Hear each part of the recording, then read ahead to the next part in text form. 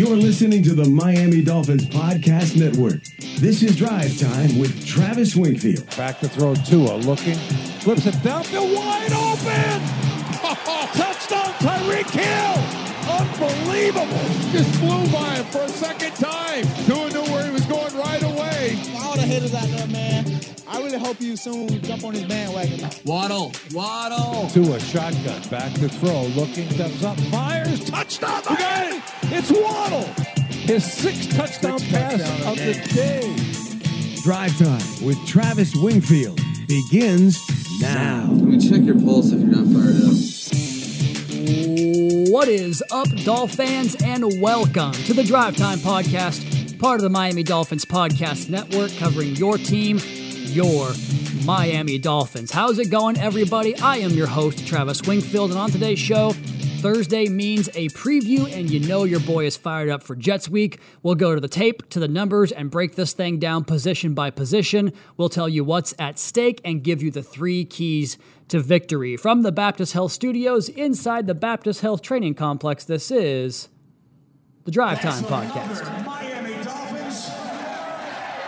It is that time again, the time for that trip up the coastline from nearly the deepest point south in the continental United States up to New Jersey's northernmost point on that same eastern coastline.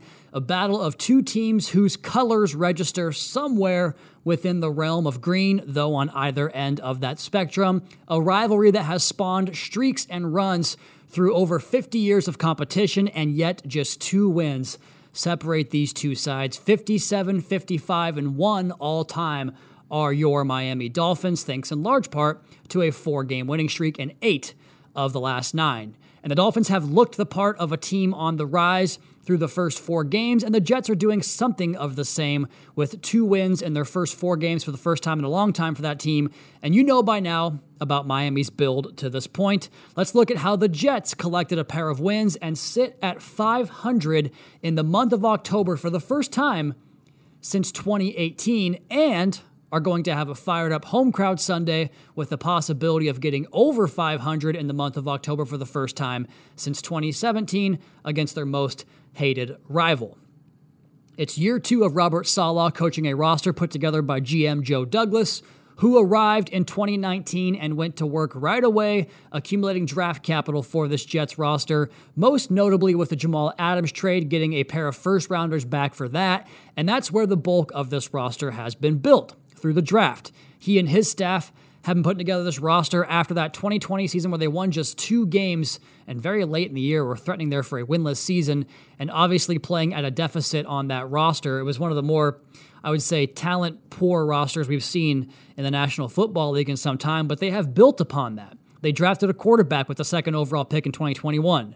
We'll see if that works out for them. They went to work on the offensive line by trading up for Elijah Vera Tucker, who absolutely looks the part so far. They made a splash on draft night this year, getting Sauce Gardner, who looks like an absolute hit, Garrett Wilson, Jermaine Johnson, and Breece Hall, who are all contributing as rookies so far, not to mention some solid free agent pickups along the way, a la Corey Davis, George Fant, Carl Lawson, DJ Reed, and Jordan Whitehead. Dolphins have won 4 straight over the Jets, but those weren't the same Jets teams you'll see on Sunday. They are improved, and we start our preview as we do weekly with the Miami offense and the quarterback position.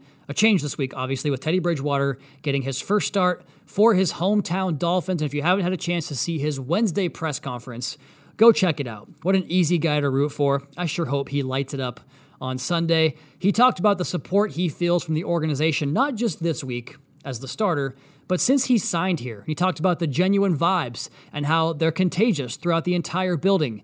And he just gives you this real calming presence and knowledge and experience that I think is going to be invaluable, not just for the team, but it has been so far for the quarterback's room to start the year. And Coach McDaniel said as much, referring to Teddy's openness and the ability to share insights and be a sounding board for younger guys to come to, saying that not all veterans are like that. You know, sometimes they don't want to give those secrets out. And now he gets to start a big road game with a chance to get to 3-0 in the division. I wrote a breakdown / evaluation of Teddy back in, when was that? It had to have been 2019, right after Tannehill was gone, when he was visiting with the Dolphins And it was looking like he might sign here to be the potential starter before Ryan Fitzpatrick signed. And so I got to work on the podcast and the film, breaking down a written piece on LockedOnDolphins.com. And I remember loving how he grew from his time in Minnesota as a young player to an experienced veteran with his anticipation, timing, and feel, those things that improve and get better into your mid to late 20s and into your 30s. And obviously that was a tough situation Thursday night, coming off the bench and coming off a loss in a wild week. Coming off that stuff, I think that Teddy is exactly what this team needs right now. I think he's going to play poised. I think he's going to play smart. I think he's going to take advantage of the matchups that he determines to be most beneficial to the offense, which, if you heard the presser, he said this is the most offensive firepower he's had in his career. And it's tough to argue that when you have the number 1 receiver in the league and the number 6 leading receiver in the National Football League with Tyreek Hill and Jalen Waddle. And here's a point that I think it's also worth mentioning. Teddy has been pretty even in his career in terms of wins and losses and good performances and not so great performances, some big moments, some losing streaks, a little bit of everything in between. But if you look at his body of work, and really last year for the Broncos, game by game, and not going back to the Vikings, but Broncos and Saints and Panthers, it's kind of come down to this for him. How good is the opponent? Because last year with Denver, 7-6 as a starter, the 7 wins were versus non-playoff teams. 6 of them picked in the top 10 in the draft last year, in fact. And in those games, he never turned it over. He threw for 7 touchdowns and had a 100 passer rating in all of them. In the losses, never a rating over 100, 7 picks against 6 playoff teams, and a 7th against Cleveland that was decent as well last year. This is why I think Teddy is so damn valuable. You need him to win a game that you are, by the numbers, supposed to win, right? I think he probably will. So the question then becomes, well, what do you think of the Jets team? I have my answer. We'll get to that through the rest of the podcast.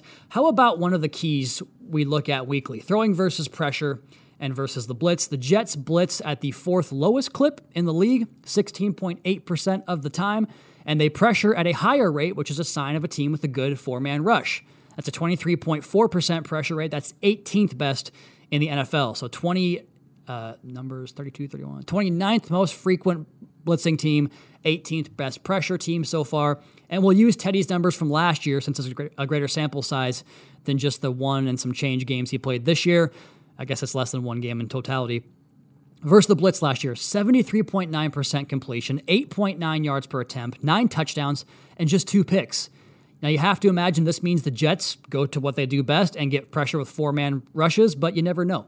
Against pressure, Teddy, 58.4%, 5.9 yards per attempt, 7 touchdowns, and 1 pick. I mean, the poise right there. The numbers, like, the ball comes out fast, lower percentage rate, lower yards per attempt, but 7 touchdowns, 1 pick. The poise to not turn it over against pressure. You're always going to get dips in the completion percentage and YPA, but man, that touchdown-interception ratio, it's good. It's really good against pressure. And Teddy will get, a lot of the same looks on a down-by-down basis. They just don't mix up their personnel very often. Do the New York Jets. They're 3-4. They run that 18% of the time. It's a base package. 4-3, 27% of the time. So they really are in base. Oh boy, some more math to come here. That looks like 45% to me. And then your nickel is the other half of the time. So, that's going to be matchup based for them there. And dime, by the way, 4.5% making up the remainder. But if they're not going to substitute match personnel, that could be an area the Dolphins say, hey, let's go ahead and take advantage of this matchup, this, that, or the other. They're in 50-50 split between single high and 2 high safeties. They've run 11 plays this year with 0 safeties, the cover 0 look, and 1 play this year with 3 high safeties. So you typically get nickel half the time, base the other half the time, and an even split between single and 2 high safety looks.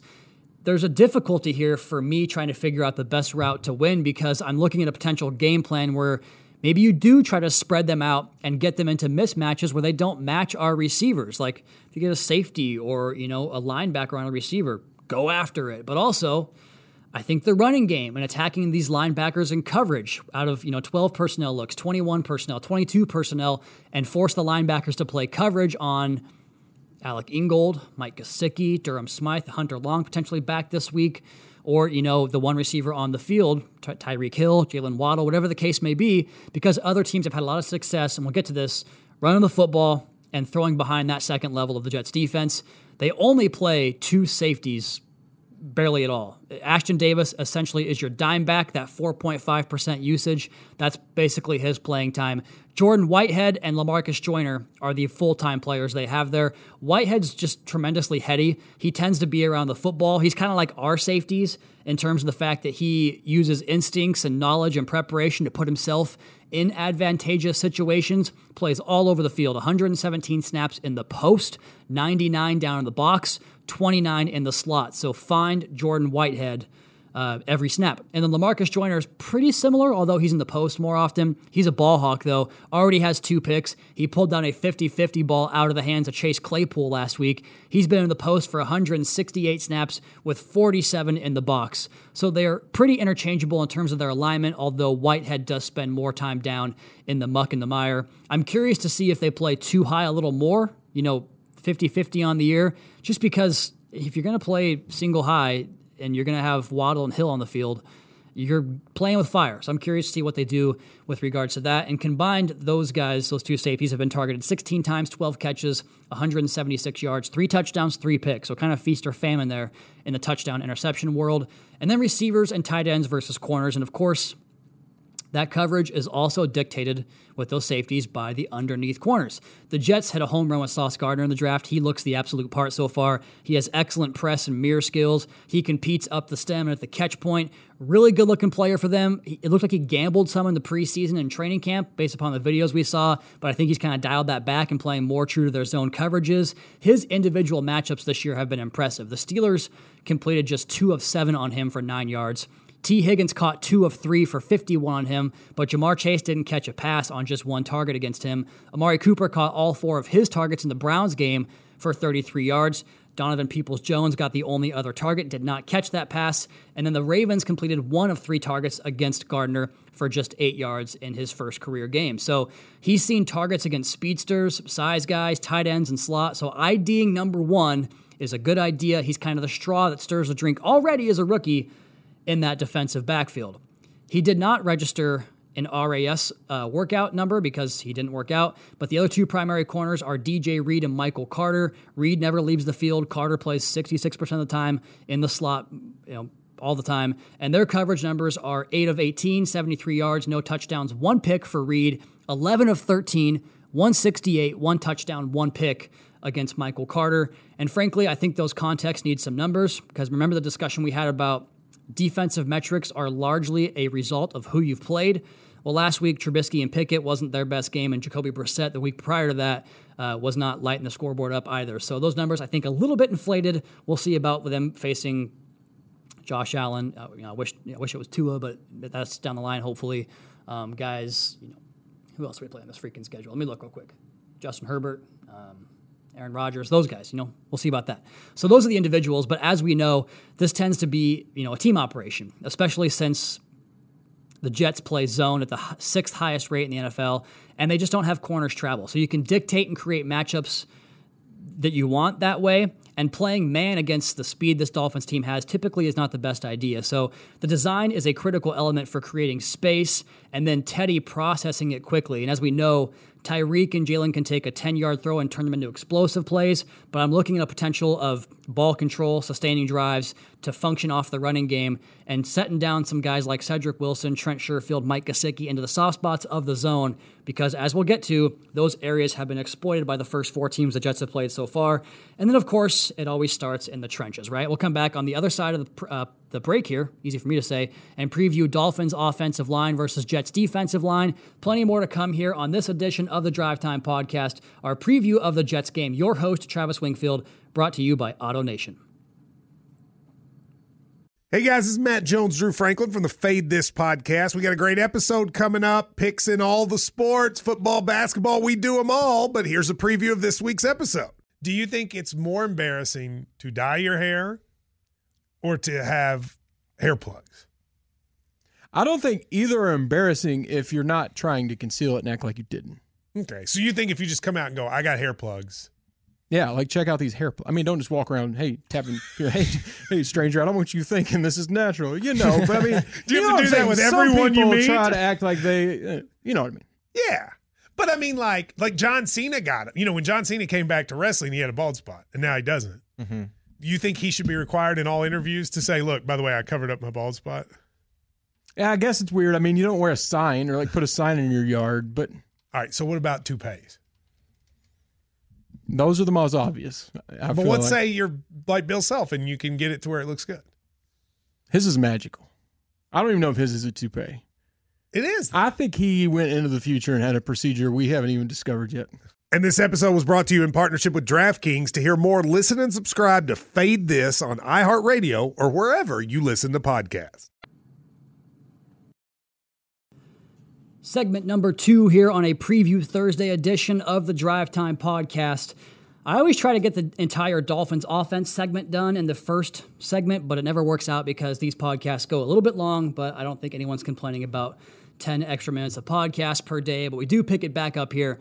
Dolphins O-line versus the Jets defensive line, and really few teams use rotation as much as the Jets. Here are their top defensive tackles and defensive ends in terms of snap counts and their pressure numbers to follow. Quinnen Williams, a 61% player, leads defensive tackles, also has the most pressures with 11.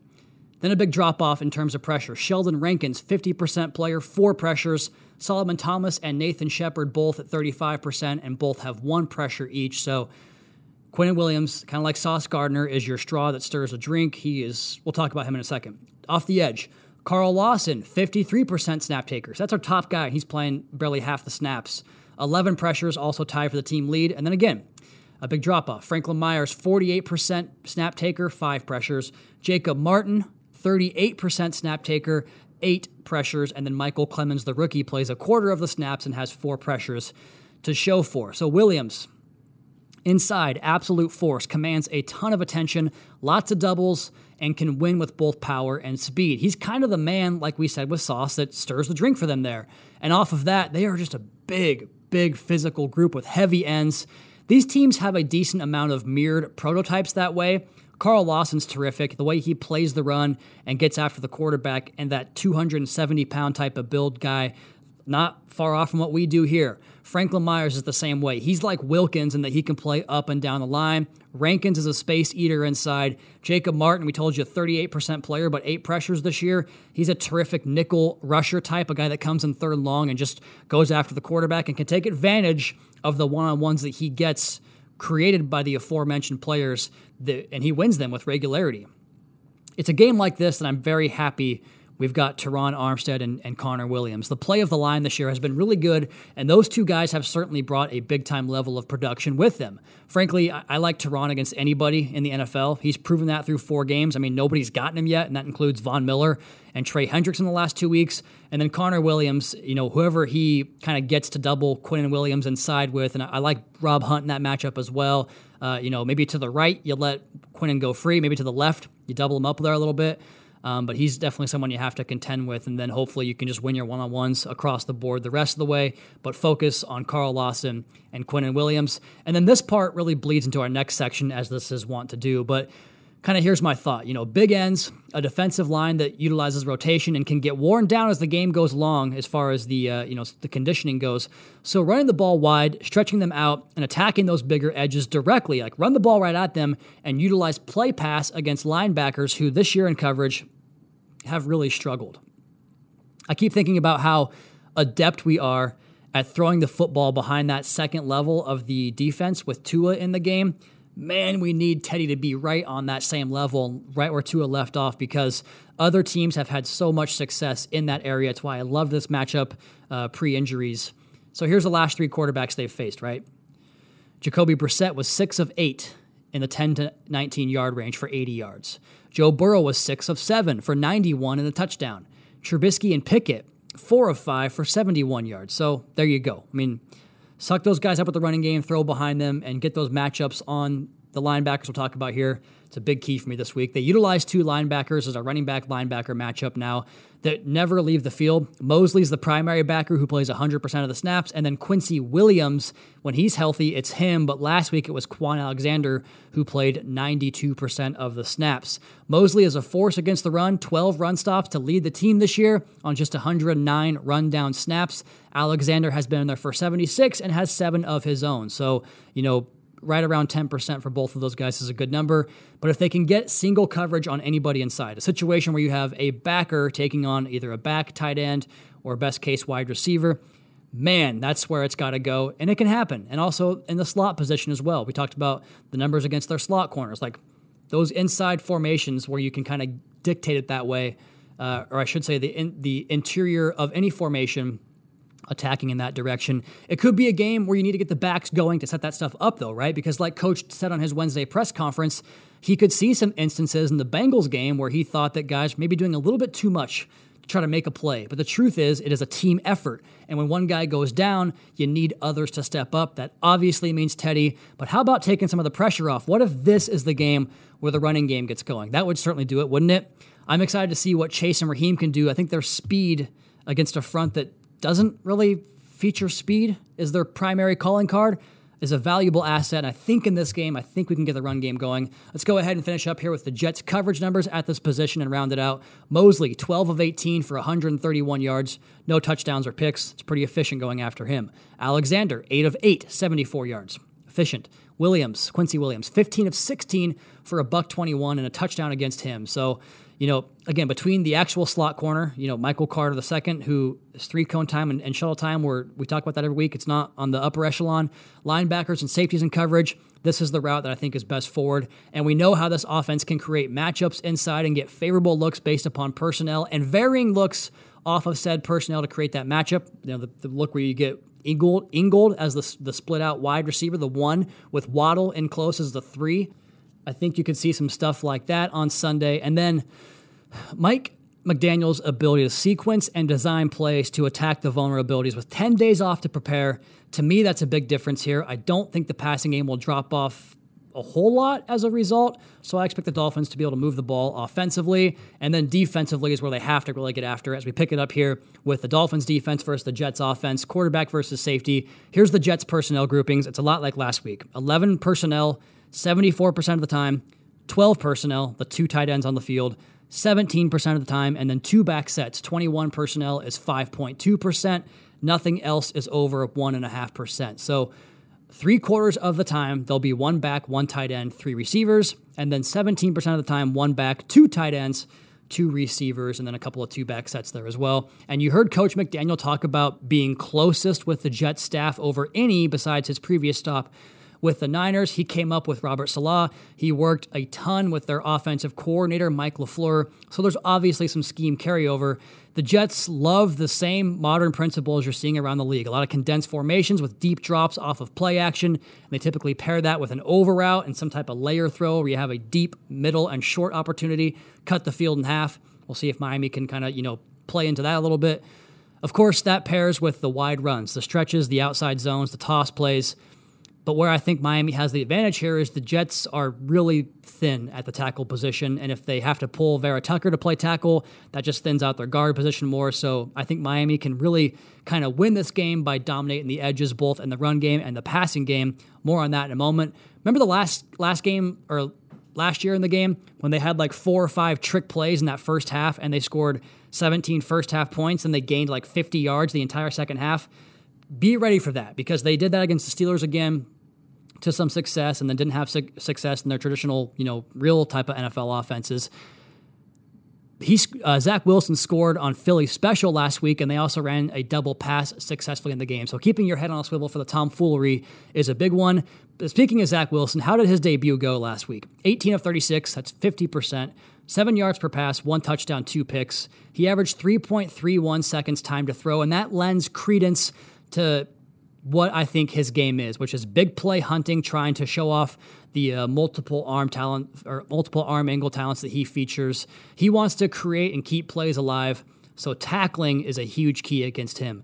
And, thinking about a potential doomsday scenario from their perspective, I could see playing out is the short-handed nature of that tackle position, making it difficult to run wide, which, they couldn't really block the edges in that Pittsburgh game. That paired with Wilson, who has never really seen a pocket that he wants to step up into, he put the ball in harm's way several times in that game. He was lucky he wasn't picked off more than just the 2 times. This should have been 4 or 5 in that game. The other area that he must be better in to beat Miami He missed a lot of layups in that game. That's who he's been so far through however many starts it's been, 10 or 11 for him in his career.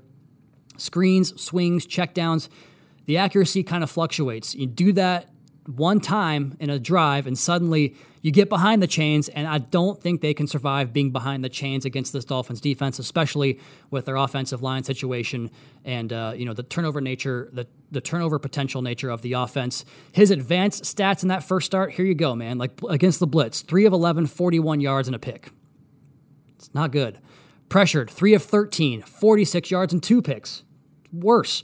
In the Dolphins game last year, he was 13 of 23 for $170 and no touchdowns and no picks. When they blitzed him, 6 of 11 for 81. When he was pressured, 3 of 6 for 56. So getting pressure on this guy, it's how you beat him. It's the case for most guys, but for a young quarterback especially. 3.18 time to throw in that game.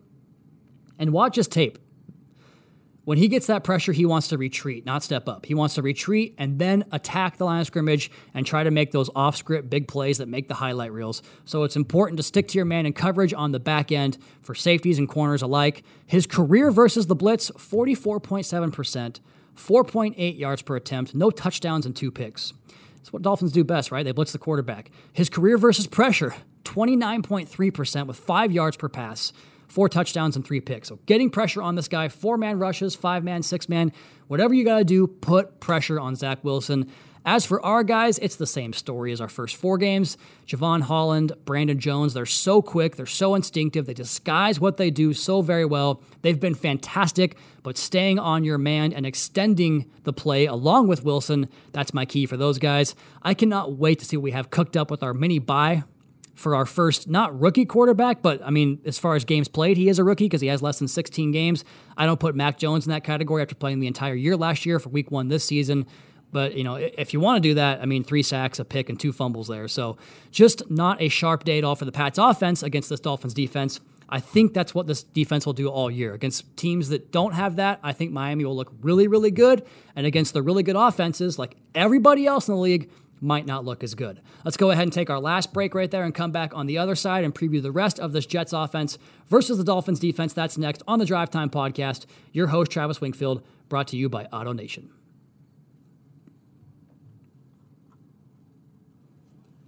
We are through the quarterback versus safety position of Jets offense, Dolphins defense. We pick it back up with the weapons at Zach Wilson's disposal versus this Dolphins cornerback group. And those weapons have gotten better each year. We saw Elijah Moore, what he was capable of last year. Rookie Garrett Wilson looks like a stud, and Corey Davis has been solid now for a long time. We know Miami can mix up their coverages as well as anybody, and we even saw it in the 2 games last year. Elijah Moore had the big game in New York, and then we kind of did our part to limit their entire passing game in the second go-around, largely through pressure. More on that in a moment. But here are their snap counts from last week. Elijah Moore played 90%. He is the number 1 receiver. Garrett Wilson played 77%. Corey Davis played 74%, and Braxton Berrios played 10%. So they play Moore, Wilson, and Davis. And then at tight end, Tyler Conklin, 81%. CJ Uzama, 44%. Moore and Wilson are crafty route runners who can separate against man coverage. We'll see if Dolphins play a lot of man coverage in this game. And then Davis is kind of a bull in the china shop who can just out-physical you. It's hard to peg this matchup when you're not entirely sure who's going to be out there. We know X is day-to-day. We know Byron will not be activated this week. Kader Kohu has played really well, and obviously Nick Needham has played a ton against this Jets team and has shut down some of their good receivers in the past, a la Jamison Crowder, although he's no longer a Jet. But I think the key here, and this plays to the pass rush, as we mentioned, is to disrupt timing and just make getting from point A to point B for these receivers as difficult as possible. And that can be a challenge because do you play man where your backs get turned on a quarterback who wants to extend and create or even run the football? Or do you stay primarily zone and force Wilson to beat you pre-snap with his anticipation and processing?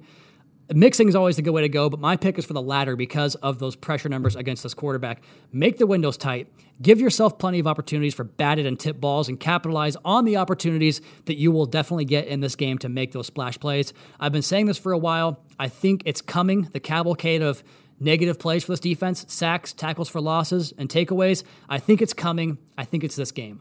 I guess we'll find out, but either way, it starts here in our next group on the offensive line versus defensive line. And again, the tackle situation with Wilson's proclivity to go backwards, it's a bad combination. The Dolphins have to find a way to capitalize on that because this Jets offensive line has been a war of attrition. Mekhi Becton lost for the season back in August. So they signed Dwayne Brown. He's been on IR, but he returned to practice this week, opening up his 21-day window to return. We'll see if we get him on Sunday. Robert Saleh said they'd have to go up until game time to see if he's ready to rock for a game time decision. George Fant, who was a big hit for them in free agency at right tackle, he's down. They lost rookie Max Mitchell in the game Sunday, so he's down. They've shuffled Elijah Vera Tucker, kicked out to play tackle for the first time in his career, and all he did was pitch a shutout in that position, so he's a dang good player. Again, we'll see about Dwayne Brown, but this is the lineup they finished last week with and the pressure numbers to go off of. This is among 217 pass blocking snaps, which only Vera Tucker and their left guard, Lincoln Tomlinson, have played the entire season. Vera Tucker, 14 pressures, Tomlinson, 15 allowed. So the two best guys, that's a pretty high number still for those guys. Connor McGovern on 53 pass blocking snaps, 5 pressures. Nate Herbig, 44 pass blocking snaps, 3 pressures. And then Connor McDermott came off the bench to play right tackle, 53 pass blocking snaps, 7 pressures. So really, it's pick your poison. When the Dolphins get one-on-ones, they have to win them. That's kind of how it goes here. We'll find out about Dwayne Brown. He could be a big get if he comes back for the Jets to get Vera Tucker back to guard. But even inside, Wilkins' pass rush win rate is 29.4% via ESPN and NextGen, which is third among defensive tackles. Pretty dang good. His ability to continuously do that could be a big factor this week. I think injuries and player absences can be a little bit overblown sometimes. Obviously, being down certain players, your quarterback is always going to present a big challenge to overcome, but all of these guys are pros, and, there's a reason that it's never as simple as saying player X is out, therefore they can't overcome situation Y. Like, teams find ways to scheme around losses and things of that nature, so it's more about coaching and using that depth to your advantage. But the reason I bring up Wilkins' importance inside is because it could be that second wave, which admittedly is one of Zach Wilson's strengths, the ability to make the first guy miss and extend beyond that. But as I mentioned in the quarterback segment, he tends to drift from pressure, and that the way this defense plays so gap sound with both interior and exterior pressure, my expectation is to turn the ball over several times. I think this has been sort of bubbling for a while now. I think this is the game where it happens. The first quarterback where we will see with fewer than 16 starts, if Miami can generate the pressure you'd expect against a banged-up offensive line, I think some decisions can get made where the ball will be there for Miami to take it away. Another nice start to the year for Emmanuel Ogbah. I think he could have a big game. Melvin Ingram was the Defensive Player of the Month in September. I think he could be in line for a big game. Andrew Van Ginkel getting back. Jalen Phillips has been so close so many times. He did get home last week. I think Phillips could have another kind of breakout game here this week. And then inside, Wilkins, that pass rush win rate. Sealer doing his thing. It's so cliche to say this, but if the Dolphins can control the trenches, I think they'll do really well with the result on Sunday. Finally, running backs and linebackers, we finish up with their backs, which has been a two-man show this year. They even operate in some two-back personnel without a fullback on the roster, which tells you what? They bring both Breece Hall and Michael Carter onto the field at the same time. Their splits are kind of funny. It's almost, it's 110%, but it tells you how much they use these guys. Breece Hall, 66%. Michael Carter, 44%. Carter is a shifty big play threat. Had that big run in the game last year, set up their first touchdown, but Breece Hall has 3 times as many 10-plus yard runs, 6-2. He's averaged 3.37 yards after contact. Anything over 2 is good. Carter's at 2.7. So again, tackling, very important here in this one. Again, I think the style of this matchup benefits Miami because Breece Hall is patient to a fault sometimes, and I think that our flow can cut him down before he can make his decisions. And then Jerome Baker's played so well the last couple of games. I like the way his speed pairs up with Carter and Duke Riley's as well. Then when they get in the rundowns versus or short yard situations where it looks like it's going to be a run and they want to hammer the rock, that's where I think a Landon can kind of show off what he's done so well the last couple of years. Good matchup there on paper. And we finish up. Just took a sweatshirt off mid-podcast. What do you think about that? Pretty good? Finish up here with these specialists. DVOA, Jets rank 2nd in special teams. The Dolphins rank 31st. Got to get that number up. Jason Sanders has one miss this year, a 50-plus yarder last week. Also missed his first extra point in forever. But he's kicking an 83.3% clip, including 100% on field goals, 49 yards and in. Greg Zuerlein, a little bit accuracy issues the last couple of years, but he's got the big leg. Just one miss this year, and it came between the 40 to 49 yard range. Also has one missed extra point, but he's 3 for 3 from 50 plus. He's always been known for that big leg, and so this is one of those games where as soon as they cross midfield, they can start thinking about potential 3-point opportunities. And then Thomas Morstead averaging 45.2 per punt, but has been nothing short of brilliant in flipping the field. And then Braden Mann, their punter, 45.7 yards per punt. What's at stake in this game? I've been one to use cliches both as evidence and in something of a mocking tone, and frankly, I'm not sure where I come down on this one. That you got to go 500 on the road and win all your home games. You do that, you'll get to 12-4. Obviously, you can tell that's an outdated mantra because we don't play 16 games anymore, so 12-4 is not possible. And while I do fully agree that when it comes to divisional road games, any win is a massive one because you hold serve at home in your division and you still 1 or 2 on the road, get to 5-1 in the division, you're going to be right in the mix there at the end of the year. So that's at stake, a chance to get to 3-0 in the division, a win over all of our biggest rivals, and out to a 4-1 start for the first time since 2003. And also, all those would be in conference. How big would that be? However, some more notes here. Interestingly enough, did you know that through the first 4 weeks this year, home teams are actually under 500? Home teams are 31-33 this season.